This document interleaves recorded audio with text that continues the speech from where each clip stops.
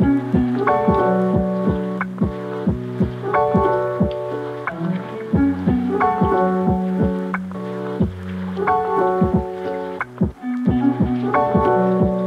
welcome back to the Matt Pfeiffer Experience. I am your host, Matthew Pfeiffer, and thank you guys for joining in live, whether you're joining in live. And I don't take it for granted that you guys are here with me and here with Chris Thompson as well, but logging in every Wednesday evening and taking full advantage of self-development and taking your personal growth serious. And so I appreciate you all being here. So today I have on a very special guest.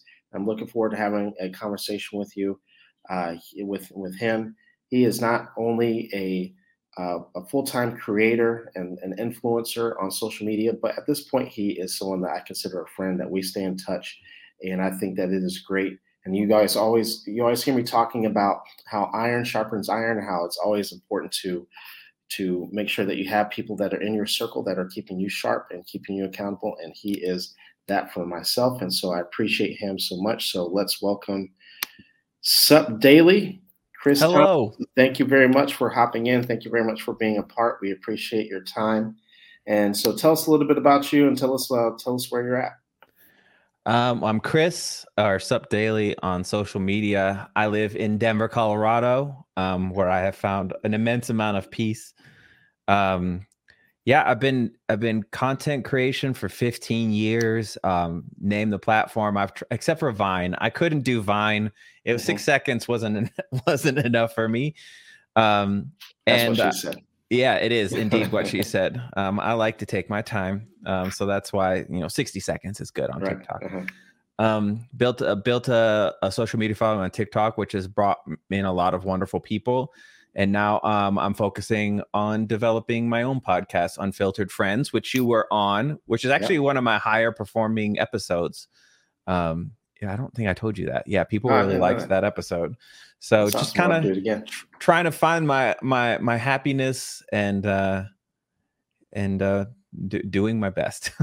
I'm just kind of curious, not as a creator, but just as someone who takes content in as well. What's your favorite platform to be on? That's really difficult because they're all so different. I would say the place that I feel the safest to be exactly who I am is my own personal Discord. Awesome. It's the people who are there, click the link, join. It was very intentional. So, and you're not exposed. It's a private thing. So it's a place for us to really get to know each other and talk more. And I really enjoy that lack of access to the outside world. So it's only people who truly understand each other. Yeah, people who are kind of like more of your inner circle. I feel the same way with some of my groups, some of my Facebook groups. Even though I'm tinkering with starting a Discord, but my Discord would be more for people who are up and coming creators. That's my next venture, is to start helping people develop their personal brand and get to where we're at and kind of give back there as well. So, but 15 years, I've been doing it for a couple of years. I've been doing it since probably 2016. And I know there's been so many changes since I got started, but 15 years. What was your first platform that you got on? MySpace was my first time building an audience. I didn't do it. I did it because I needed attention. I had like a program that would send friend requests to people within like a certain demographic that I would put into that program. But my first, I would say, platform where I was a creator was YouTube. I think YouTube was about 6 months old when I signed up for it. So back in 2006, I didn't sign up to become a creator. I thought it was a place to privately store videos so that you could embed it somewhere else, like my MySpace page. And so I had a video that was 11 seconds of me and my dad doing Dance Dance Revolution. And I posted it. And then I started getting all these comments, and I thought, where are these people coming from? And then I saw it was this whole group of people who were creative, and I dove in, and 15 years later, here I am still doing it. Yeah, it was a beautiful accident. And what were some of your highlights in terms of your creation over the 15 years? What are some memories that you absolutely love about being a content creator? Just a lot of the friendships that I made along the way with other creators like yourself. Like my friend Joe, Met him through the platform, ended up being the best man at his wedding. Him and I also got invited by Google to do a zero gravity flight. So I got to that's nice. train how astronauts train. It's just been, I don't know, one opportunity after another. And even if the maybe the platform wasn't doing as well, or I wasn't doing as well, it's so easy, not easy, but you can pivot and you can evolve. And I find different sorts of pleasure on every platform that I've been on, but ultimately it's the relationships I made along the way. Yeah, that's me too. That I love the fact that you can pivot. That I think I've pivoted probably 4 times since I've, been on TikTok, and because that is probably my favorite part about being a content creator is that you can just change your mind and launch something brand new, and just you have a whole new career for another 30 days, and then you find something else different, and then you go with that. So what about low lights? What are some things that you don't really care for? One of my favorite things is that the internet gives everyone a voice. And one of my least favorite things is that the internet gives everyone a voice. Yeah. People who haven't really worked on themselves or are going through a really tough time, and maybe don't possess the tools to deal with it internally, tend to project it onto other people. Yeah. So watching people attack other people over I'll use a small example. I made a video where I was thanking my mother around Mother's Day for all of the wonderful things that she provided for me. And I got attacked by a handful of people because they don't have a relationship with their mother. And I was being insensitive to them, even though I didn't know they existed. So, yeah, it's a little rough with that, and you have to have very thick skin because people are real bold behind that keyboard. They really are, and I've been attacked as well, and I had what was interesting is that a group who attacked me tried to attack my daughter, and then found somebody else that they thought was my daughter, and ended up harassing her for, I think, close to a month. Wow. And it was somebody that had no relation to. They just assumed that it was and found the wrong person. On one hand, I'm glad that they didn't find my daughter. On the other hand, it's like you harassed an innocent person for a month for no reason. And so and that's one thing that I try to talk to people about. People glorify being a content creator, and on one hand, I would never change that, and at the other, it's like people have to be really careful about what they ask for, and they have to understand that not everyone who follows you is going to love you. Not everyone who interacts with your content is going to love you either. Okay, question. As someone with a mental health background, here's my conspiracy theory about hate watchers, because I know I have people who follow me specifically to hate me. They're very vocal about it.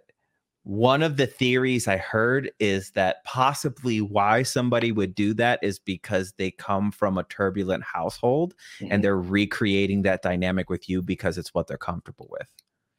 Not only that, I'll take that one step further. Oh, because so people who are trolls are highly, highly, highly likely to be on the cluster B spectrum, whether it be narcissism, a sociopath. It's highly likely that they're not 100%, but it makes it is those sorts of traits that cause that, but they come from those type of backgrounds and those type of homes. So there is a lot of truth to that.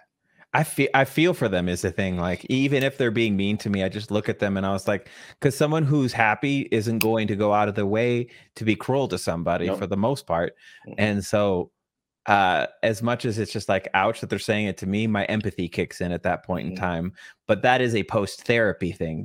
Before I had learned the tools that I have now, it was very, very personal, where in reality, a lot of it has nothing to do with you and everything to do with how they feel internally or what they're going through in that moment. I'm just like, oh, I hope that you figure that out. And then I still block them, but I wish them the best on the way out, Something. So I had Dr. Andrew Blackwood on here. He's a psychologist in Toronto. And one of the things he said is that people don't treat you based on what you deserve or based on who you are. People treat you based on who they are as a person. So exactly how you said, like if people are mistreating you or calling you names, trolling you, that says everything you need to know about that person. And oftentimes we internalize things because we think that it's all about us all the time, but it's not. It's oftentimes because of who they are and how they feel about themselves. It's hard not to take it personally Yeah. though, because it feels personal. Um, yeah, I've been doing it 15 years. I still get taken down, man. We've Yeah. had talks about it where I was like, bro, I don't know what is going on and why are people being like this. And I guess it's you're learning. I don't Hmm. know. I wish peace for those people Yeah. ultimately. So. What are some things that some guidance that you would give to somebody who might be going through that on a smaller level? Let's say I don't like want to say a smaller level, but I think a lot of people who would look at us would say like, well, you have a large following, and so you wouldn't understand what I'm going through with my coworkers, in my sales department. But and I've been there where that can be a lot more difficult because it's work related or because you're in the same sales department and you have to actually see the person. I mean, as difficult as it is with people behind a keyboard, it can also be very difficult when you're working with someone or as a family member or someone in your neighborhood or whatever. What advice would you give to someone that might be struggling with some unhealthy people that are coming in their life and making things difficult? It really is pretty much the same advice, whether it's in person or online. It's just like there's maybe a bit more in person, but the first step I would say is know yourself. That's the most Mhm. important thing. If you know who you are and what you're about, then a lot of the things that other people have to say aren't really important. Like know Yeah. things that you struggle with. Like the reason some of the things that I do get upset about is because it's a struggle that I have internally and Yeah. they're touching a wound. So Mhm. focus on yourself when it comes to that. So know yourself, know your boundaries, Mhm. be like, I don't tell people to change anymore. I think people mistake demands and boundaries quite often. Mhm. A boundary is just you come to this point, and Mhm. if you cross that, you lose access to me. That's it. It doesn't have to be a combative thing. So have boundaries with people and then communication. Be like, hey, if it's in person, maybe you have an HR person, but maybe try just talk to that person. Maybe you're interpreting what they're doing not accurately to how they feel about it. Um, but ultimately know yourself, know your boundaries, and communicate. And then if they don't change after you've communicated that boundary, then remove access as much as you can. It might be harder in the workplace, but you don't have to be homies at the workplace. No, you don't have to Mm-mm. be homies anywhere. Nowhere. Yeah. No.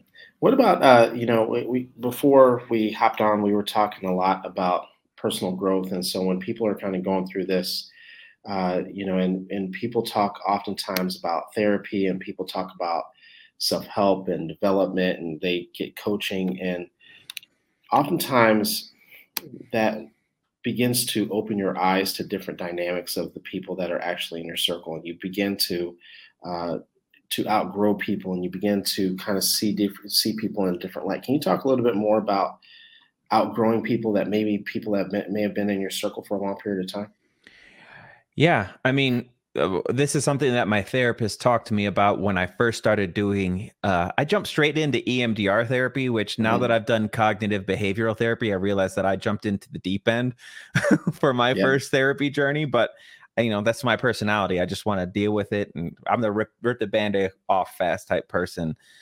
He told me he was because my social media was a lot based around advocacy and talking about tough stuff and also kind of calling people out on stuff. And he's like, you're going to have to find new motivation because a lot of the reasons that I was attracted to that is because I didn't have advocates growing up. Mhm. I was bullied relentlessly. I was made fun of relentlessly. And I wanted to make sure that nobody else had, not nobody else, but if I had the capacity to jump in and be a part of that conversation. Right. And so when I got on TikTok, I did a lot of that, especially I took the easy route too. Like I knew I could call someone out for being a misogynist and I was going to get praise from my mostly female audience. Mhm. And while some people deserve to get called out, it doesn't actually create any sort of change, which is my ultimate purpose. Mm-hmm. All it does is it creates this dynamic that it just spurs toxicity, and nobody mm-hmm. learns and nobody grows and nobody's listening to each other. And so now that I've kind of gone beyond a lot of the anger that I was harboring within myself, mm-hmm. and looking at what exactly it is that I'm doing, I took a step back and I was like, man, I don't really like this environment anymore. Right. It's not what I want to be anymore. And that's on me. I created an audience that's into that. I created a friend group of different creators on that who make that type of content. So I found myself getting like perpetually triggered by the environment that I created myself. I think this is something that we were talking about this beforehand, but something that I didn't really talk to you about necessarily was I've talked to other creators who feel very similar. And I've shared with you that I felt very similar about talking a lot about narcissism, even though I still talk about it. I transitioned more over to talking more about the healing and talking about codependency and other areas of toxicity. But there's a lot of creators that I was talking to one who said that I feel like I've created a monster, that I started to talk about a certain subject to bring awareness to it, and it needed to be brought. There needed to be attention brought to it, but then all of a sudden it launched all these other people that. And it just started to get out of hand. Do you feel like that's the case in a lot of situations, that maybe things have just really gotten out of hand in certain niches on TikTok or niches on other social media platforms? I mean, I think TikTok does what every other platform does, and mm-hmm. it prioritizes engagement and what produces the most engagement, but drama. Mm-hmm. TikTok also understands the little dopamine fiends that we have out there that are looking for even just a sliver of popularity, and they gave it to so many people. You used mm-hmm. to have to work really hard to go viral, and now there's a possibility every time you upload something on TikTok. And it's not to mm-hmm. say that all the content is not worthy of it, mm-hmm. but there's a lot of it that's not. And so what happens is they see that I'm going to make this content that's going to be disparaging in some way, shape, or form, and people are going to get mad, or they're going to be happy with what I said. It's going to create engagement, and you're going to build popularity, and then you're not chasing purpose, you're chasing popularity. Wow, that's powerful. Yeah, it's like it's like you don't really care necessarily the impact of what you're saying. Mm-hmm. You care that it's going to get shared a lot and you're going to get a lot of attention for it. Yeah. And it's created a really unfortunately toxic environment. And it's really hard to avoid, man. I clear my cache. I unfollow people. I hit not interested, and I find myself back into that. Mm-hmm. And it's become not as like pandemic. TikTok was so silly and fun. It was so fun. Yeah. It is not that platform anymore. And I think the platform is to blame for that. Mm-hmm. So you recently took a break from TikTok. What were some things that you felt internally that said, like, you know what, I need to set this down, or I need to walk away, or what was that thought process like? I just felt I didn't feel good when I was scrolling. It was also a little bit of a time suck. It's really easy to just get into like the scroll monster, and then like 2 hours later you're still scrolling. Mm-hmm. But ultimately, like, because I made a lot of content surrounding misogyny and advocating for women, I think there needed to be a correction in the way that women were being treated societally. Mm-hmm. Like, and I think that's a beautiful thing. I've advocated for that for a long time, but I'm watching it kind of go really far in the other direction, where I'm watching women become really abusive. Mm-hmm. And I'm somebody, you know, maybe they don't know that they're being abusive. Maybe they don't feel. So I'm going to share because I'm one of their peers, that their words are affecting me negatively. And I just found that they just didn't care. Yeah. And so that kind of showed me, like, no matter all the advocacy that I did, and I'm somebody, like one of the guys they talk about, go to therapy, emotionally intelligent, use my platform to advocate. When it didn't fit the narrative that they wanted, I was then just another dude.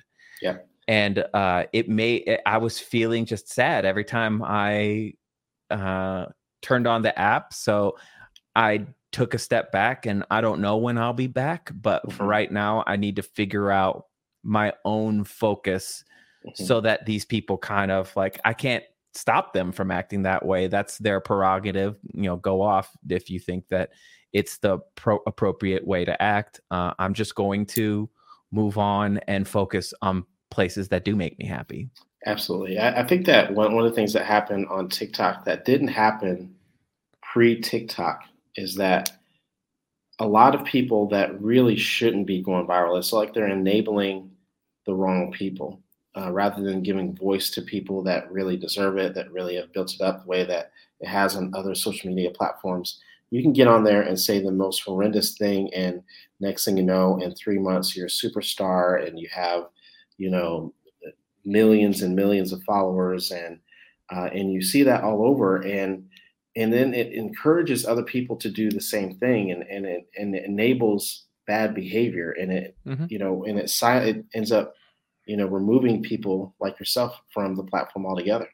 Yeah, they don't care. The platforms don't. The platforms care about the platforms. Yeah, that's why I always encourage creators, have somewhere for people to go where you control the algorithm, because these platforms will never care about you. They will care. You will be popular for a minute, the algorithm shifts away, and then you spend all of your time just chasing what someone else wants instead of chasing what it is that fulfills you. Right. And I got tired of that game. One of the things I tell people, I mentioned before that I coach other coaches and creators, and one of the things I tell them is don't forget your why. Because it is so easy to start.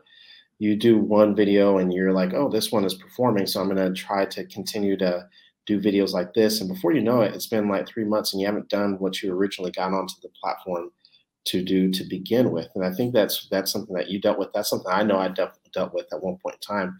So I was same way that you were talking about in terms of creating a lot of videos about misogyny. I was doing the same thing about narcissism. And then it got to a point I was like, you know what? I got on here for people who have experienced this to heal. Yes, I need to bring awareness to it, but I don't need to do it every single time. I need to talk about some other dynamics of like attachment issues and anxious attachment styles and avoidant attachment styles, and really teach people how to live a much more healthier, productive life. But it is very easy to slide down that road and start to head down a direction that you really just don't want to go down. That platform is horrible with the use of those terms, like narcissist and gaslighting. Those words don't mean anything anymore, because this is like, if someone doesn't say something that you like, they're gaslighting you. I was like, this is a legitimate form of manipulation and abuse, and you are just frivolously throwing it around because it validates you. And it's just like, I saw that, and there's going to be some places that are great for that sort of thing, and I just don't think that TikTok is that place. It's not a very emotionally intelligent platform from my experience. I'm not saying there's so many different facets of TikTok, but like what I was seeing was no bueno. Yeah, absolutely. When it comes to let's transition a bit.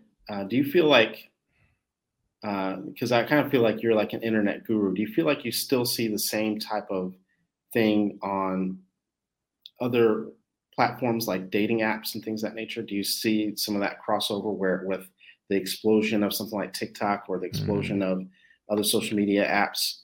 Do you see that carrying over into the dating scene or to the dating apps, or how people approach other people in real life? 100%. I mean, I feel like social media is a microcosm of what society feels in a lot of ways. I see a lot of like a TikTok trend that will go off, and then all of a sudden, like 18 girls have it as the same phrase as their bio on their profile. It's kind of like lacking originality. I think what I'm running into, and I don't have apps anymore for this reason, it's a lot of entitlement, a lot of like, what can you provide for me? Yeah. And that's not the dynamic I want in a relationship. You're entitled to that if that's what you want, but I want a partnership.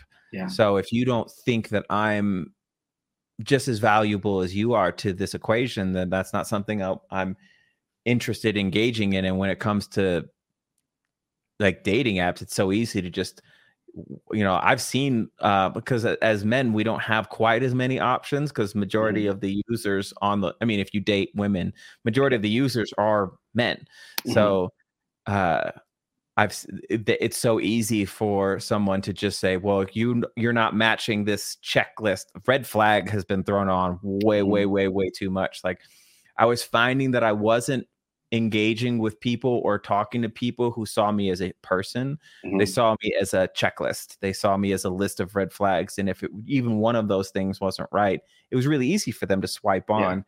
And it doesn't take any investment. So I was just like, well, this isn't the spot for me. So. I'm laughing a little bit because I did a live, and you've hopped in my lives before, so I do mostly like teaching about relationships and stuff. And it went silent one time when I told people that everyone has red flags, and I said, "You do too." And everyone was like, almost like I caught them. Like, everyone kind of knows internally that you have red flags, and then I continued that. People don't understand that red flags actually should be investigated. They're not always deal breakers. That it's like So, for example, someone who has gone through a divorce, it might be a red flag, but divorces are very common. It doesn't mean that that person is not dateable or anything like that. But it's definitely something that you're going to want to know a lot more about, and to see if that person is, number one, healed, if they have accepted any responsibility for the things that have happened, if they've learned from any mistakes, that sort of thing. And so those red flags can possibly turn to yellow or green flags depending on how you get to know that person. But you're right. People see and they think about red flags as like it's either all or nothing. Everything is just all of a sudden just very, very black and white. Which is something I tackled in cognitive behavioral therapy as a cognitive dissonance, black and white thinking, catastrophizing, like just it's very extreme. And when I see it, I used to get frustrated by it, but now I just look back and go, this is where that person is. But I think the danger with social media connecting with this stuff is you can insulate yourself inside that one idea and get it validated over and over again, even if it's a toxic thing. So of course, when you meet someone who thinks differently or outside of that, it feels personal, like an attack, because it's new information you're not used to listening to. So people don't know the difference between disagreements and disrespect. Yes. People think that disagreements are, as soon as you have a different opinion, different view of someone, people just automatically think that that's disrespectful, and it's not. And one of the things about disagreements is that it actually shows you that that person is being authentic. And that's the reason why disagreements should actually be welcomed in relationships. But then we have to actually begin to work towards communicating properly. And a lot of times people, when you start talking about communication, people, oh, I communicate really well. They might orate very well, but they don't listen very well, not realizing that's a large part of communication as well. Yep. Yeah, I agree. That's why I have listen tattooed on my chest. It's a less, but I think people don't understand that, like, that other person has to choose you too. Yeah. So even if it's just friendship, if it's business, if it's family, if it's romantic, like, that person is a person with all sorts of experiences and struggles. And it's like they don't want to heal themselves, but expect the healed version of you. And that is an imbalance that I don't engage with anymore. Let's one of the things, I mean, it's rare for a lot of people, especially with these days. There was a perception, me and you joked about it too, about men with mics. And we both have a mic right now. But I think a great majority of men who are talking about the dating scene and talking about relationships on a podcast aren't talking about it from a place of of healing and who have gone through a process of their own and learned from their mistakes and that sort of thing.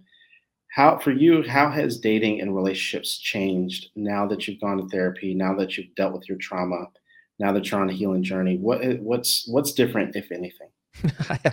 I barely date, man. I Mhm, don't date. I barely have sex because because I value myself mhm, a lot more now. I was a hoe for sure. yeah, likewise, Faux me too. show. I went Mhm, through that phase for a long time because I would validate my insecurities within mhm, myself with the most attractive woman that I could find.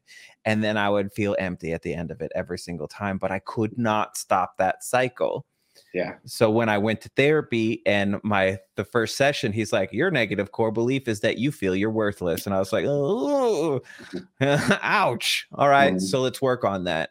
And so now that I value myself, it's also causing me to value other people a lot more. Um, I don't, I don't, I don't look at someone who is not in the same place as me or not as kind as I would like them to be as a challenge. I look at it as someone who I shouldn't date, mhm, because I have a better idea of who I am now. So mhm. it kills your sex life and your and your dating life. But when you do encounter someone who's worth it, um, the feeling is just so much better. So much relieving. I was like you. I was a he whore, and so I it's I also like himbo. himbo. I haven't heard that one, but I'm gonna have to steal that one. But yeah, but it was interesting once I went through my healing process that you started to see things that your perspective just shifts completely differently. Where Hmm. people that you may have found very attractive pre-therapy and pre-healing, you're like, oh no, thank you. It's like nothing against you, nothing, and you're right. It does, in a positive way, kill your sex drive because you do value yourself. You value um, not one of the things that changed for me is that I don't feel comfortable just bringing random people to my home. Right. Where at one point in time I was like, oh yeah, I've known you for 10 minutes. We've had a couple of shots. Let's go home. And now I'm like, what was I thinking? Like I barely know this person, and not thinking about you just start to think more the long term effects, not only physically but also the damage that happens to you emotionally and that sort of thing. It's like it's just not worth it. The last girl I was involved with before I went into therapy, she's actually part of the reason I decided to go to therapy because we were only involved for like 2 months, three Hmm. months in that range.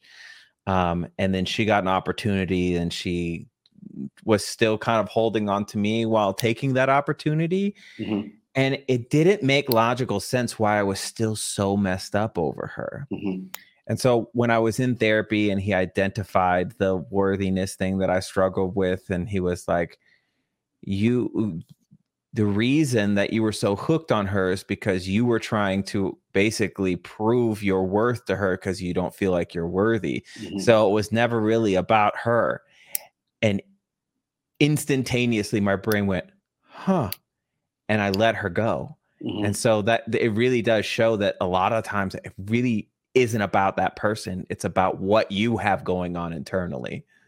That's something that I talk to people I work with about, and that's really kind of what my content has shifted towards is showing people who struggle with that level of codependency and people pleasing that you're getting hung up. Everyone that another term that and I talk about it because I know that it's valid, but another term that gets tossed around a lot is trauma bond. People Hmm. automatically assume that the person that you're trauma bonded with is a narcissist, not realizing that you can be trauma bonded to someone because you put them on a pedestal because of your lack of self esteem in yourself, and it may not say anything about the other person. They may just have broken up with you or whatever the case is. But because, like you said, you're trying to show your worth and you're trying to prove yourself to yourself and to other people around you, and people just don't feel comfortable with self awareness. Hmm. Explain to me what a trauma bond is so that I have a full understanding. So a trauma bond in the sense of narcissism would be because there's different types. It's an unhealthy attachment in the presence of danger, shame, or exploitation. But um, there's also trauma bonds between someone who has an anxious and an avoidant attachment style, where because both people have an insecure attachment style, they are both trying to find fulfillment within each other. And so it's still an unhealthy attachment. It may not be in the presence of danger, shame, or exploitation, but you have one person that leaves, and then you have that anxious person who feels like they don't have any worth outside of that relationship. So they try to cling and but neither one of them realize that both people need to work on themselves, that both people need to understand the deeper issues, the deeper core issues that are happening on the inside of them. What do you think about? I realize I'm not interviewing you. I'm asking you questions. What do you think about the concept that there are certain things about being in a relationship that you can only heal within yourself within the context of a relationship? So I'm a big believer in I didn't mean to cut you off. Go ahead. That's pretty much it. I'm a big believer that you can 100% heal in a relationship. You can heal in dating. Of course, there's a lot of nuance there, because one of the things that happens, and I talk a lot of my clients, I get on them about this. You can watch as many videos as you want. You can go to therapy. You can read all the books. At some point in time, the rubber has to hit the road. Yeah. At some point in time, we actually have to begin executing. I remember when I got back into the dating scene, I was a nervous freaking wreck. It was like, even though I knew all the terminology, I could tell you exactly what was happening, but because I hadn't actually talked to anyone for a long period of time, it was nerve-wracking and it was weird just engaging with people. And so at some point in time, and the same thing with the relationship. So one of the things I tell people is that you're always, always healing. That you, in a relationship, you should always be working on yourself, always be trying to always strive to work on better communication, better understanding the person you're with. I tell people to approach relationships as an opportunity for growth, as an opportunity to learn, and as an opportunity for education. And when you do that, it's more likely that you're going to thrive and that you're going to build a healthier relationship, not only for you, but for your partner too. Okay. That makes sense. Yeah. So what about you? What are your thoughts on in terms of healing within the confines of a relationship? I haven't done it yet. It's I'm finding that a lot of the emotional labor is on me in the dating situation. A lot of the effort is on me. And so trying to connect with someone who wants to carry that load with me has been difficult. So I haven't really had an opportunity yet. Why is that? I think there's the perception that as long as men heal themselves, as long as we do our job and heal our traumas, that we're going to be able to find a woman easy, in terms of someone who is a good, healthy partner, that they are just rampant and they're just all around. I haven't found that to be true. No. And what has been your perspective? What has been your experience that once you healed, did you find that there are just as many healed women, or what has that been like? You can only love someone as much as you love yourself. You can only be loved when you understand how to love yourself, because you're teaching the other person how to do that. And what I'm finding is there is a lot of demand for men to do work on themselves. And there are a lot of men who do need to work on them. It's a human thing. But as someone who is emotionally available, has gone to therapy, communicates very directly, and is vulnerable, I scare women who aren't in that place. I am terrifying. Some of them have even just been as honest, like, I am not prepared to be with someone like you, because I think what people don't understand is, in order to be with someone who is vulnerable and emotionally intelligent, you also have to be vulnerable and emotionally intelligent. I am not going to sit there bleeding heart, arms open, while you figure out whether I'm worth investing in or not. Yeah. That's just not going to work for me. Because of my emotional intelligence, I look at that and go, that's someone who's not ready. Yeah. And so that's been my experience. Is it's the whole, people call it like the nice guy thing, like, oh, I'm not ready for a nice guy. My brain hears I'm not healed enough for a healthy relationship, because healthy relationships are way harder than toxic ones in a lot 100%. Of ways, because toxic ones, it's like a lot of the reasons that people stay in relationships for so long, because they're waiting for something catastrophic to point to validate them leaving, like they don't have it. It's like they're acting like they don't have choice. And there are situations that are obviously on the outskirts that are different, but a lot of times you're waiting for something to happen so that you can walk away, because then you'll be safe. But if that's not happening, you're just like sitting in it and you're like, I don't know what to do with this. And it's been really interesting to watch. It's I always say that relationships are a responsibility, and that's the part that people forget. When you're in a toxic relationship, no one knows who's responsible for what. That's actually a large part of the problem, because there's no boundaries. No one knows who started the fight. No one knows who ended it, and it's just nothing but chaos. But in a healthy relationship, and that's been your experience has been my experience, that once I started therapy, once I started to work on myself, it was very difficult to find people that had also done the work, that were emotionally intelligent, that were good, healthy communicators, but also listened very well along with that communication. That was difficult, and knowing that some people are not ready for the responsibility of a relationship, and so it's a whole nother ballgame. And I walk away from those people now instead of investing. Mm-hmm. Yeah. And my life is change them.